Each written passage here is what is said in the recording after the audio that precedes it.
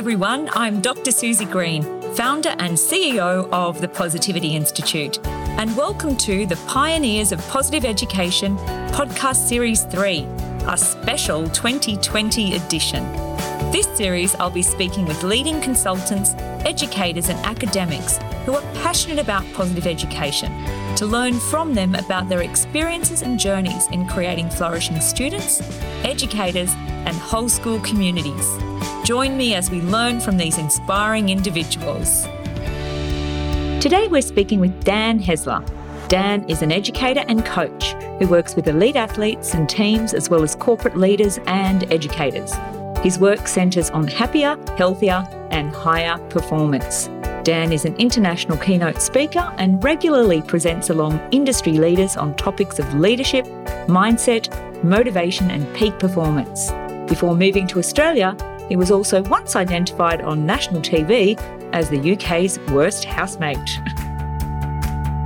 Welcome, Dan, UK's worst housemate. Is that right? That's right. It was a well-deserved title. So can you tell us more? Well, maybe. We're at uni, and it was one of those daytime shows that was a bit like Jerry Springer, but the English version. Right. And at the end of one episode, they said, we're looking for the UK's worst housemate. Do you know that person? And the people I was living with nominated me. And next thing you know, I'm on national TV being identified as such. So there we go. And I won't dig any deeper as to what were the specific behavioural attributes that might have led to that nomination. It's around hygiene and lack thereof. Oh, dear. Well, it's great. It's always good to hear something new about someone that you didn't know, isn't it? And in terms of your flourishing fact, there's a lot of things you do. Is that right, Dan? I mean, you've got a big toolkit of positive psychology interventions, I'm assuming you draw on. Yeah, absolutely. So using mindfulness, practicing gratitude. And one thing you actually taught me way back when we first met was the power of being able to name and then tame your automatic negative thoughts. So that is something that not only do I really look out for all the time, but also I'm really intent on sharing and teaching other people because I've found it so useful to look out for, as you know, the personalising, the filtering, the mind reading, the catastrophising, all those interesting thoughts that we think are actually facts, but rarely are. The good old ants. And, you know, after teaching this for over 20 years, and you teach, as you know, lots of different concepts, and the one thing that seems to have like a 99% to 100% retention is the ants. People seems to resonate with them when they realise that we have these automatic negative thoughts. But lovely how the concept of mindfulness, which you mentioned, fits beautifully with that. That as well, because if you haven't got the mindfulness, you're not going to even notice it. Yeah. And for those that want to learn a little bit more, you can listen to our other podcast, or my other podcast, which is the Positivity Prescription, and I've got a whole podcast on mindset and a whole podcast on mindfulness as well. So, Dan, let's get into it. I'd love to share your work with the audience, and we have known each other quite a long time, and I hope you don't mind if I share how I usually describe how I met you, which was I got a call out of the blue from two teachers who said, oh, you know, we've created this PosPsych or PosEd curriculum. We don't really know what we're doing, but can you come and take a look? And so this is quite a few years ago, Dan, really in very early days. And so I went over to visit you. I think you were at Emmanuel School then. And I was absolutely blown away about what you and your colleague had created. Absolutely amazing. And again, so far ahead of your time. And you've really gone from strength to strength since then, Dan. So why don't we start with what actually brought you to PosEd in the first place? Yeah, so it wasn't called PosEd, I don't think, actually, when I first discovered it. So the colleague you were talking about, Ray Francis, he and I went to the Mind and Its Potential conference, and I can't remember the year, but it was probably around 2008, 2009, something like that. And, we were sitting there, and speaker after speaker was kind of coming on and talking about the benefits of, for example, understanding your strengths, and talking about the importance of mindfulness and all these kinds of things, which I guess if you were to say now, people listening to this podcast would go, well, yeah, obviously that's a given. But right. Back then, it probably wasn't a given. But what Ray and I found was we were looking at each other going, oh, we do that in our curriculum. We try and do that. We try and do this. And what was really powerful for us was, up until that point, Ray and I were just a couple of PE teachers having a go, and not quite sure if we were on the right track. It kind of felt right, but we weren't quite sure. And then all of a sudden, we were introduced to this world of academics, but including yourself, who were saying, "Oh, actually, there's real research behind this, and there's a real movement gathering here." And that was probably a couple of months before I reached out to you and said, "Hey, Susie, do you come and have a look at what we're doing?" Just to make sure our attitude wasn't outweighing our aptitude. No, it was fabulous work that you had done. And I found it interesting, and I still do, I guess, that often it is the PE teachers or the ones that are involved in sports coaching as well that it really resonates with, because some of the concepts and I guess even interventions have been used, haven't they, in a sporting context? And we'll get into your work in sports. I'd love to hear a bit more about that today too. But do you think that also helped, that it was sort of so aligned in many ways to the health and the interventions used in sports?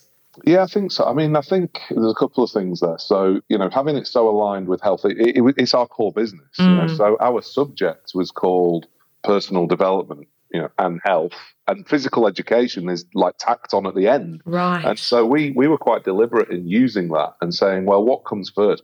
I can remember sitting down and saying, is it really that important if kids can hit a backhand or can kick a goal if all this other stuff, if they've not developed personally, if they don't have a good level of health? And Ray and I were really quite strong on the fact that we should use our platform in that school to champion that. And then, as you say, the various sporting organisations and teams, or even prominent individuals, start talking about the benefit. For example, the late Kobe Bryant would talk about the importance of mindfulness, to help him improve his performance. And in a country like Australia, which is quite into its sport, generally speaking, I think that was quite helpful as well. It wasn't just an airy-fairy thing. There was real tangible benefits to this that people could identify with. And again, being the sports, so having sport as the platform as well in our schools, we were quite deliberate in doing that as well. Yeah, and I guess my experience too has been, when I've been running POSED training, is that the PDHPE teachers are sitting there, or those that are involved in sports, sort of nodding their head, particularly when we're teaching mental toughness and resilience with techniques like anxiety management techniques, visualization techniques. Yeah. But then I sort of say to them, well, do the rest of the staff know about this? And they usually go, no. And then I ask them, do the students use it beyond sports? And they go, probably not. Yeah. So I guess for me, there's been a great opportunity, I think, for, again, the work that you've done too, is for all staff to learn some of these techniques and even broaden them. They're not all included in that PDHPE area. And for the students to start to think about using those skills more broadly with their relationships or with their academics, not just on the sports field. Absolutely, yeah. Absolutely. Yeah. And so what happened when you finished up as a formal educator as such? What's been your journey since then? Yes. So you actually are responsible for it, because you invited me to speak at a small gathering at that first symposium of POS Psych in Schools, I think it was called, at Sydney Uni. Yes. And I was still teaching then, but what that happened, it was basically the start of a snowball effect where in that room of 100 people or so, maybe 10 came up and spoke to me afterwards and asked me if I might chat with their group, and then other events took place. And so at the end of 2012, start 2013, I was invited to contribute to a federal government program around teacher education, and that I was brought in to sort of talk a little bit around well-being and POS ed stuff and things like that. And that was really the nudge I needed to take a step out of school. And I didn't leave school because I wanted to leave school. I left the school because the other opportunities that I was being presented with were too exciting to turn down in a way. So, over the past 8 years, sometimes I sort of pinch myself and go, this is crazy. I've been invited all over the world to speak on various aspects of well-being, but also how that impacts leadership in particular and performance.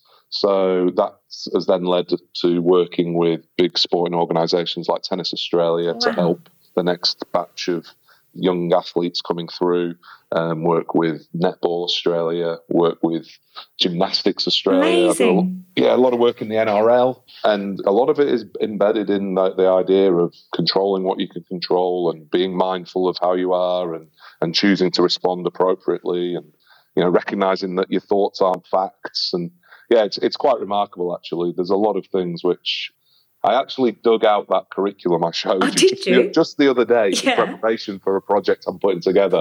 And it's remarkable how many of those things are still absolutely foundational to what we do. And not that I've thought much about that particular curriculum, but it was interesting to see. Yeah, you had the they're basics still there. They're Yeah. strong, exactly. Yeah, that's right. That's amazing, Dan. Really living the dream, I would say. Honestly, it sounds a bit of a cliche, but I genuinely, love what I do. I get to work with really interesting people. I'm really interested in things, so can't ask for much more than that. And so the business is Cut Through Coaching.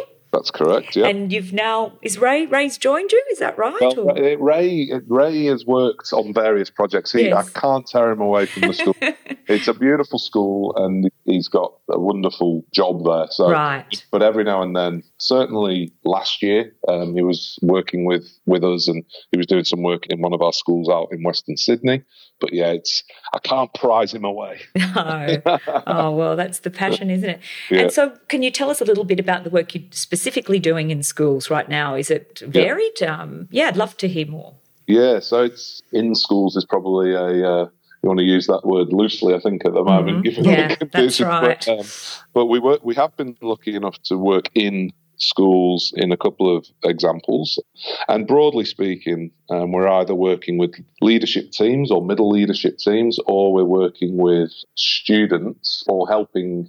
Probably a better way of putting it is helping the school to work with their students. Right. So if we focus on that, because it's the student work which has a real positive education flavour, so we help schools understand the power and the benefit of helping kids to explore what Ken Robinson would refer to as their element, so something that they're good at, what they're passionate about. But then how do you use your element in the service of something greater than yourself? Yeah. And when you overlay that, just that concept, what are you good at? What do you enjoy doing? And how can you do that to change someone's world is essentially our gist. When you use that as the tagline, if you think of whatever model of POS you're interested in, that kicks a lot of goals to start with. So the one school down in Canberra, just term 2, when the world went crazy and kids all went home, we basically ran or facilitated that program to run online for 10 weeks. That was with the students directly? Yeah. So we were running video sessions asynchronously. We had journals for them, and then we were fortunate enough to go down to Canberra in term 3 and actually have the kids present back to us some of the things they'd done. So there was stories of like year 9 kids. They loved writing stories. They were good at writing stories. And so they wrote stories for kids who are currently in hospital and couldn't see their family because families couldn't visit, for example, and there were loads of things like that. And there was even really small ones. And it's quite powerful, actually. Like one kid said he's realised that he needs to live a more grateful life. Oh, wow. Right?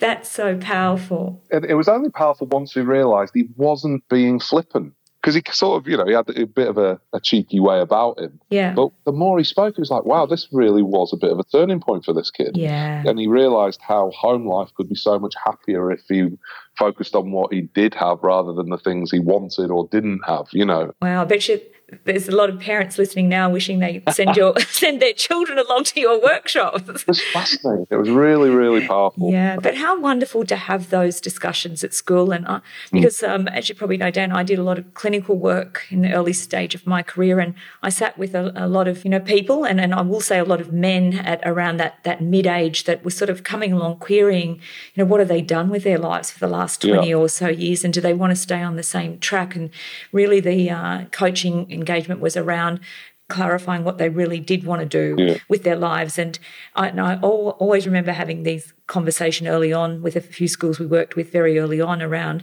I don't want to be sitting with these young boys. It was a boys' school at the time. I don't want to be sitting with them in 20 years' time having these conversations. So how do we open up these conversations around what makes for a meaningful life, or what does success mean? And that might vary from individual to individual rather than just one track to law, medicine, engineering, or whatever it is.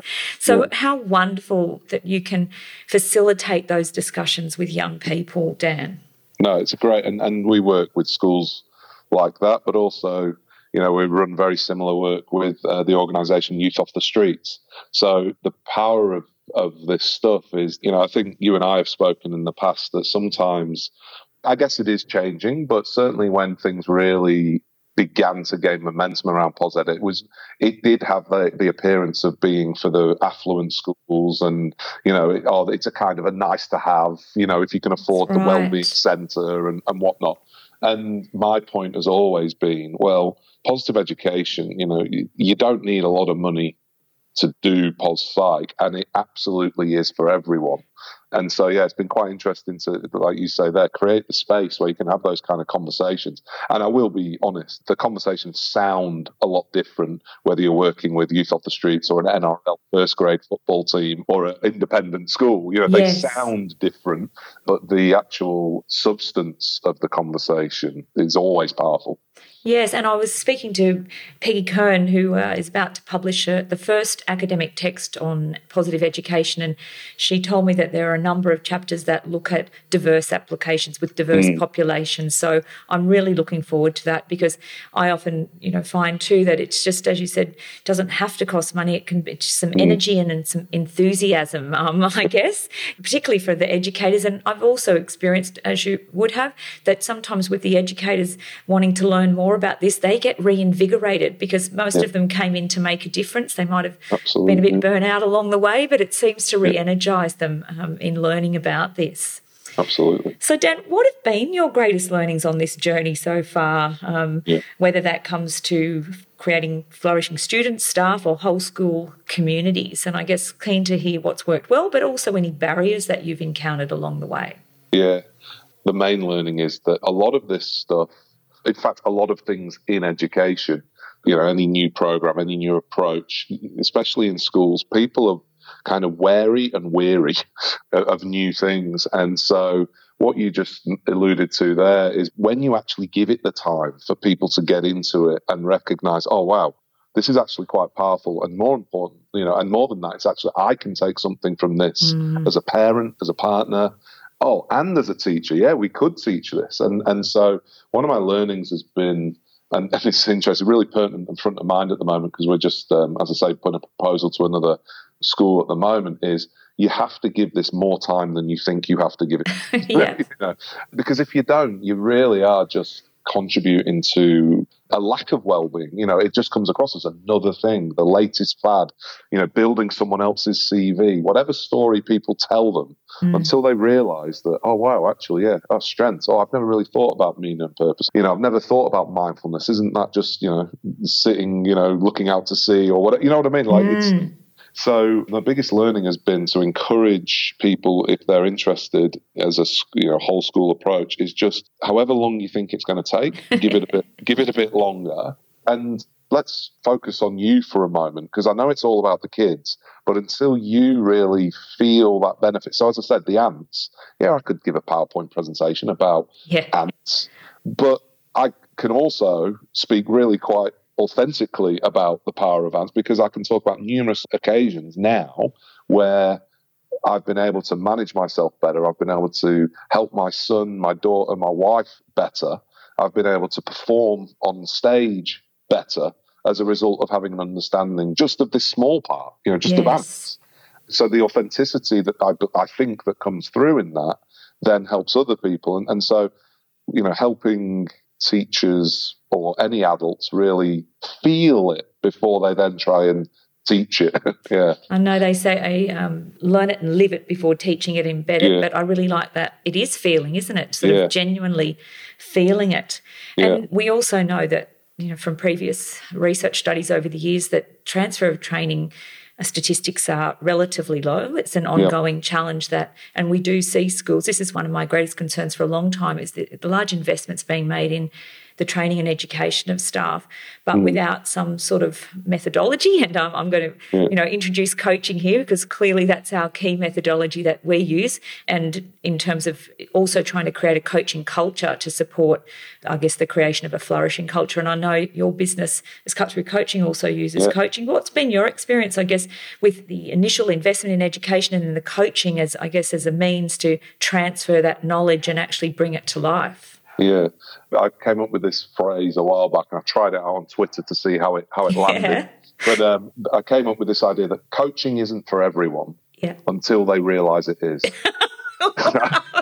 and I put a lot of weight on that word "until," right? Because a lot of the time, you can have coaching, you can get coaching, but and you know this better than anyone, if someone walks in because they've been told they need coaching, or you've been offered it, and it's just part of what happens, then you might have some impact, of course you might, but it's not going to have that real cut through. It's not really going to have as much impact as we want. So what we tend to do is we go in with a approach where we say, hey guys, this is what we're talking about. This is the thing, whatever it is, right? Whether it's around positive psychology, whether it's around mindset, whether it's around leadership, this is the thing, whatever it is. And then we say, or basically we offer up, is there anything you want to or need to improve? If so, come and have a chat. And then we try and sort of really lower the barriers. It's a chat, right? And then we are obviously using our methodology and our framework that we sort of have been working on here around coaching. And it's basically, an expression of interest. And what we tend to find is that then that organically grows. And again, this goes back to that point I made before, is that takes time. So a lot of leaders might say, hey, I've got 20 people. Can you come and coach them? So, well, I can, but you're going to waste your money. Yes. What we could do is let's see of those 20. Which ones, who are ready for coaching, want coaching. Let's start there. And then what will happen is they, whatever improvements, be they personal or professional, or probably both, whatever they have, and that starts spreading organically, then you tend to find you get better and more authentic uptake. That's my take on coaching. You definitely need that intrinsic motivation, don't you? Absolutely. And the beauty of it is that coaching builds that. So once you have that initial intrinsic bit, but then it's just this virtuous spiral. That's it. It builds on that, doesn't it? Yeah. And of course, then we use the phrase "learn it, live it" before leading it and embedding it too. So for the leaders, it's really important to, so off the back of, say, some POS leadership training, then using the coaching one-on-one to help them really, walk the talk, bring it to life. So powerful. Absolutely. So Dan, we're coming towards the end of the interview, but is there a story that you could share that might highlight the power of the approach that you take in adopting POS Ed in whatever form, whether that's, again, student, staff, whole school? Yeah. I'll give you two. One's actually not from school. It's from a corporate world where I was invited to speak, basically run a 3-day retreat for 50 leaders from this ASX-listed company. And we did all manner of things. It was a really wide-ranging, it was like a smorgasbord of things, if you can imagine, right? Yeah. And about 8, maybe 9 months later, I came back to do a follow-up thing. And this bloke came up with proper Aussie, Ocker bloke, g'day mate, all that kind of thing. He came up to me and he almost had tears in his eyes, and he just said, I want you to know what you did last time has fundamentally changed how I speak to my son. Oh. And that's exactly what I did. And I did exactly. Because nothing in the brief from that company had been about that. It was all about how can you help leaders interact better across functions and teams and blah, blah, blah. But the point is this, our tagline at Cut Through is about we'll help you to thrive professionally and personally. And I don't know how that'll land, but if you're willing to dig in, then you'll find something for you as a professional, as a partner, as a parent. So that was really powerful for me. And it's not, there was probably, as I said, there's no huge return on investment necessarily on that for the company, but in terms of impact, if there's a father having a better conversation with a son, then that'll do me. That's great. Absolutely. And I've experienced so many of those stories over the 20 years that I've been doing this too. And I still laugh at one where a man came in the following day after we'd had a whole day the day before, and he said, "My wife's sending you a bunch of flowers today." She said, "I'm the nicest I've been in a very long time." What happened to you? Where have you been today? Dr. Susie. It's so powerful, isn't it? And of course, look, it does depend on where people are at, and in terms of their journey, if you want to use that word. Or I've also discovered now that sometimes there is this lag effect, and it's maybe a year or a few years later, and a penny will drop and they'll remember something. And often I've also heard now from hearing from clients years later that it's often the things that, not the things that you thought were important actually, but things that you thought may not have had an impact actually do. So it's a privilege doing this work, Dan. Absolutely. Really, isn't it? So Dan, just coming to wrapping up now, if there was a book or a podcast or anything that you could recommend for anyone that's interested in any of the work that you do or any of the topics that you're interested in, what's your go-to? Well, could I give a shameless plug for my podcast? Absolutely. And, of course, I've featured on that once too. Indeed, you did. So, Habits of Leadership is the podcast. And even though it sounds very leadership-oriented, it would talk about self-leadership as much as leading others. So there's all manner of great guests on there. So obviously yourself. We've also had Richard Ryan on there. We've had fabulous. Carol Dweck on there. We've had Ken Robinson, the late great Sir Ken, has been on there. So it's quite an eclectic bunch of people who we've been fortunate to chat to on there. As for a book, it's a book I came across years ago, and I actually share it with anyone who, and I've shared it with really close family members, best friends who have been at one point or another in their life perhaps struggling a little bit. And it's a book called Happier by Tal Ben-Shahar. And it's one of, I'm not going to say it's but it's certainly one of the easiest to access books in terms of the simple things that you can control in order to sort of enhance your subjective well-being. So, Happier by Tal Ben-Shahar for me is a great start point, but it's also a really practical one for anyone who actually does feel that someone might benefit from just being a fraction happier. And I'm using that term very loosely, obviously. Absolutely. And Tal being, I think, the first person to teach in higher education at Harvard, which became the most popular course at Harvard on positive psychology. And that book is definitely in my library and very dog-eared, I would say as well. So thank you so much, Dan. Now, if people do want to find out more about your work, where do they go to? The easiest one to find would probably be danhasler.com. Or you can just Google Dan Hasler or Google Cut Through Coaching. Not Cutthroat Coaching, as some people sometimes mispronounce it. It's a different type of coaching. Very different type of experience. Cut Through Coaching. If you just Google anything like that, I'm around. I pop up quite a bit. Fantastic. Well, thank you so much, Dan. Thank you. I'm assuming that Zest Energy Vitality is in your top 5 signature strengths. Indeed it is. I can feel it. You're a positive energizer. So thank you so much for the work that you do and for sharing all your wonderful experiences and knowledge and wisdom today. It's an absolute pleasure. Thanks, Dan. Thanks very much for having me, Susie. Thank you so much for listening to the Pioneers of Positive Education Podcast Series 3, Special Edition 2020.